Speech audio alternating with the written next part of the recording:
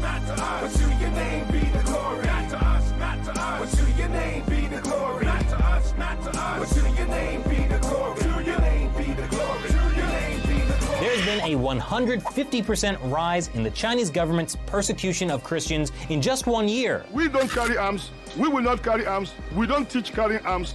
But we can call on God. Our God is bigger than human ammunition.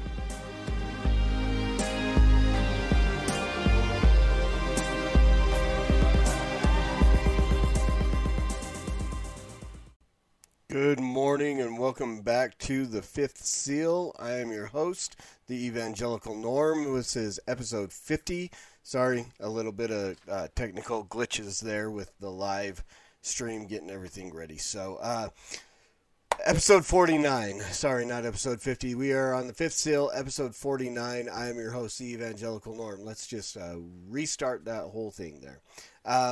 The Fifth Seal is a podcast I do to bring awareness to the persecuted church around the world. I've been trying to do this live, trying to work out all the bugs. Thank you guys for being patient with me as we get this all set up. But we are live on YouTube. We are live on Facebook, in the Fifth Seal group, and so on.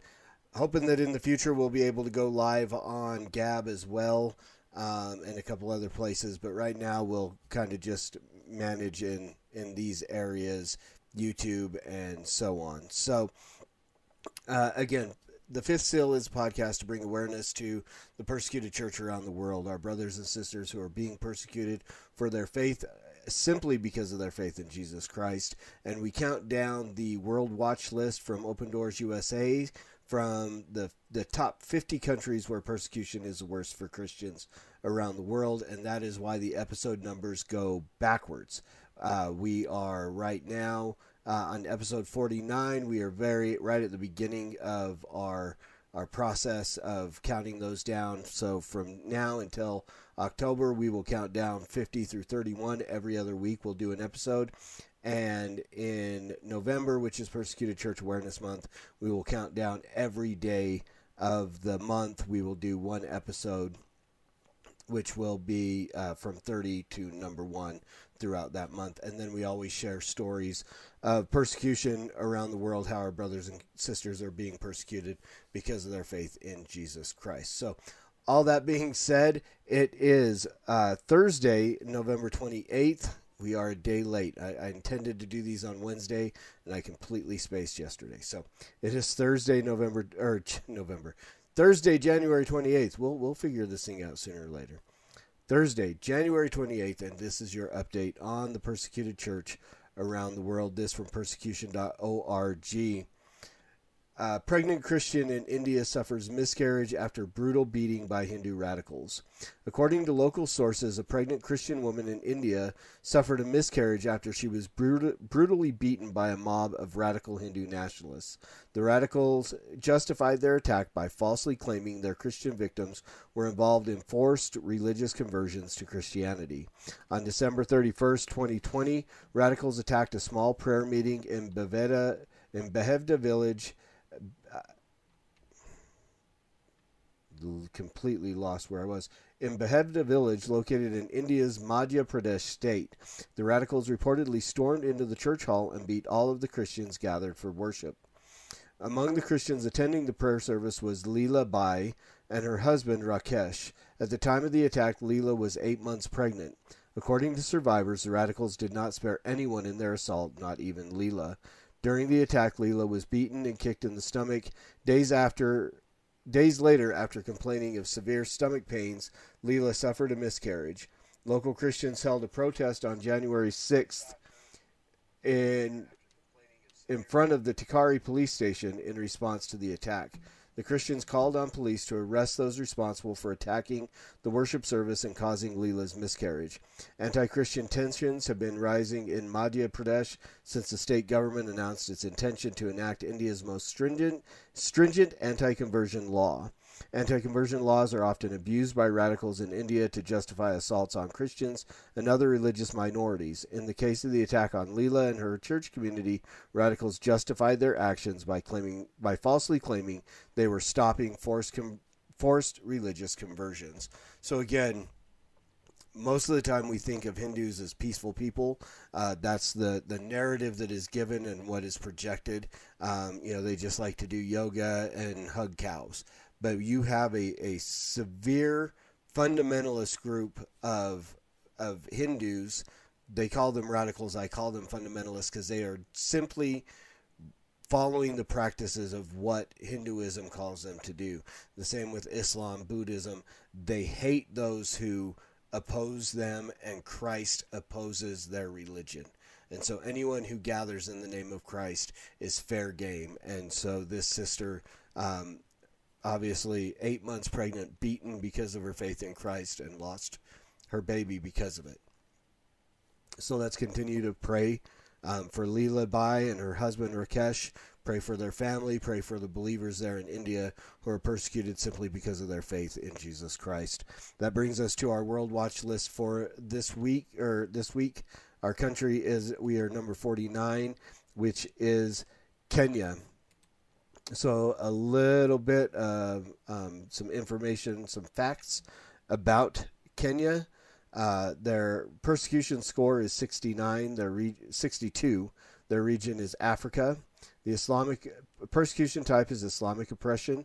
Religion, the main religion there is Christianity, and the persecution level is very high. The population of Kenya is 53,492,000, of which about 43,991,000 are Christian. So well over 90% of the population there is Christian. So how can a majority Christian country be persecuted? Well, it happens quite often. The government is a presidential republic, and the leader is President Uhuru Kenyatta. So what does persecution look like in Kenya? What is life like for Christians? In Kenya, Christianity is the majority religion, but that hasn't stopped the spread of persecution. Particularly, Christians with a Muslim background in the northeast and coastal regions live under constant threat of attack, even from their closest relatives. Our research revealed that Christians were attacked and forced to flee their villages. An Islamic extremist group, Al-Shabaab, has infiltrated the local population to monitor the activities of Christians in those areas. However, organized crime is also a serious problem. Corrupt officials often fail to take measures against persecutors, and increasing the potential for further incidents against Christians. For believers in Kenya, daily life is filled with pressure, especially in their private and social lives. In some regions, like the Northeast, where Al-Shabaab is a constant threat, church and community life are very difficult, and it can include the threat of violence. What has changed in Kenya? The situation for Christians in Kenya has remained dire over the last 3 years. While Kenya moved down 5 spots from the 2020 World Watch list, violence actually increased significantly, reflecting an overall increase in persecution across the list versus an improved situation for Kenyan Christians. So essentially, it's not that Kenya is getting better, that they dropped down 5 places on the list. It's just other places around the world are getting worse, and the situation for Christians in those countries have become worse for them than it has in Kenya. So Kenya hasn't really changed. It's just other countries have gotten worse. Who is the most vulnerable to persecution? Christians living in and around the northeastern part of the country must live with the fear that they can be targeted at any time. Hotspots for attacks by Al-Shabaab include Mombasa, Mandera, Gizara, Wajir, Lamu, and Tana River. In these areas, many local informants assist in organizing attacks on churches and Christians. As a result, many believers have chosen to relocate from these areas to the center of the country. What does Open Doors USA do to help in Kenya? Open Doors has been present working in Kenya through local partners and churches since the early 2000s. They offer to support churches in the volatile Islam-dominated northeastern border and coastal regions. Much of their work has been in the area of equipping the church, and more recently, the work has focused on COVID-19 relief. Christians are increasingly facing persecution, and it is the mission of Open Doors USA to see the local church prepared to disciple new believers, train leaders, and help them remain strong. Open Doors also assists in cross-cultural evangelism, economic empowerment, and leadership and trauma care training. So prayer points for Kenya, and we'll pray. Please pray for the Lord's continued grace for the new believers in Kenya. Pray that through trials and persecution they would see the Lord's faithfulness in protection and provision. Pray that the Lord, through his Spirit, would grant them joy, peace, and courage in their suffering. Pray for Christians in the Northeast who face threats of deadly attacks from Al-Shabaab. Ask God to protect them, to shelter them from violence, and to give them a peace that only comes from him. Pray that the church in Kenya would be equipped to disciple believers, to train godly leaders, and to effectively share the gospel with their neighbors, strengthening and expanding the worldwide church for the glory of Christ. Let's pray. Father, thank you again that we can come together as brothers and sisters to lift up our fellow Christians around the world who are persecuted simply because of their faith in you, Lord. Father, we thank you that right now we still have a medium in social media where we can come together across great distances and even across time frames as other people will be watching or listening later on, Lord. We thank you that you have provided us this method in which we can come together as believers to lift up our brothers and sisters who are persecuted for their faith in you. And Father, we lift up those in Madhya Pradesh in India, Lord, who are persecuted by these fundamentalist Hindus. We pray for Leela Bai and her husband Rakesh. Lord, we pray that you would bring them comfort as they've lost their baby due to this brutal beating. Lord, we pray that you would use this to strengthen their faith somehow, Lord, that they would continue to stand firmly in their belief in you. And even in the midst of great hardship of losing their baby just before it was supposed to be born, Lord, that you would bring them comfort, raise up the Christian community around them to support them, to pray with them, to mourn with those who mourn, and to continue to stand firm, proclaim your gospel, and to glorify you in that area, Lord. We lift up our brothers and sisters in Kenya. We pray for those new believers that you would continue to walk with them as they go through trials and persecution from close friends, especially those who convert from Islam, from their families and their communities, Lord.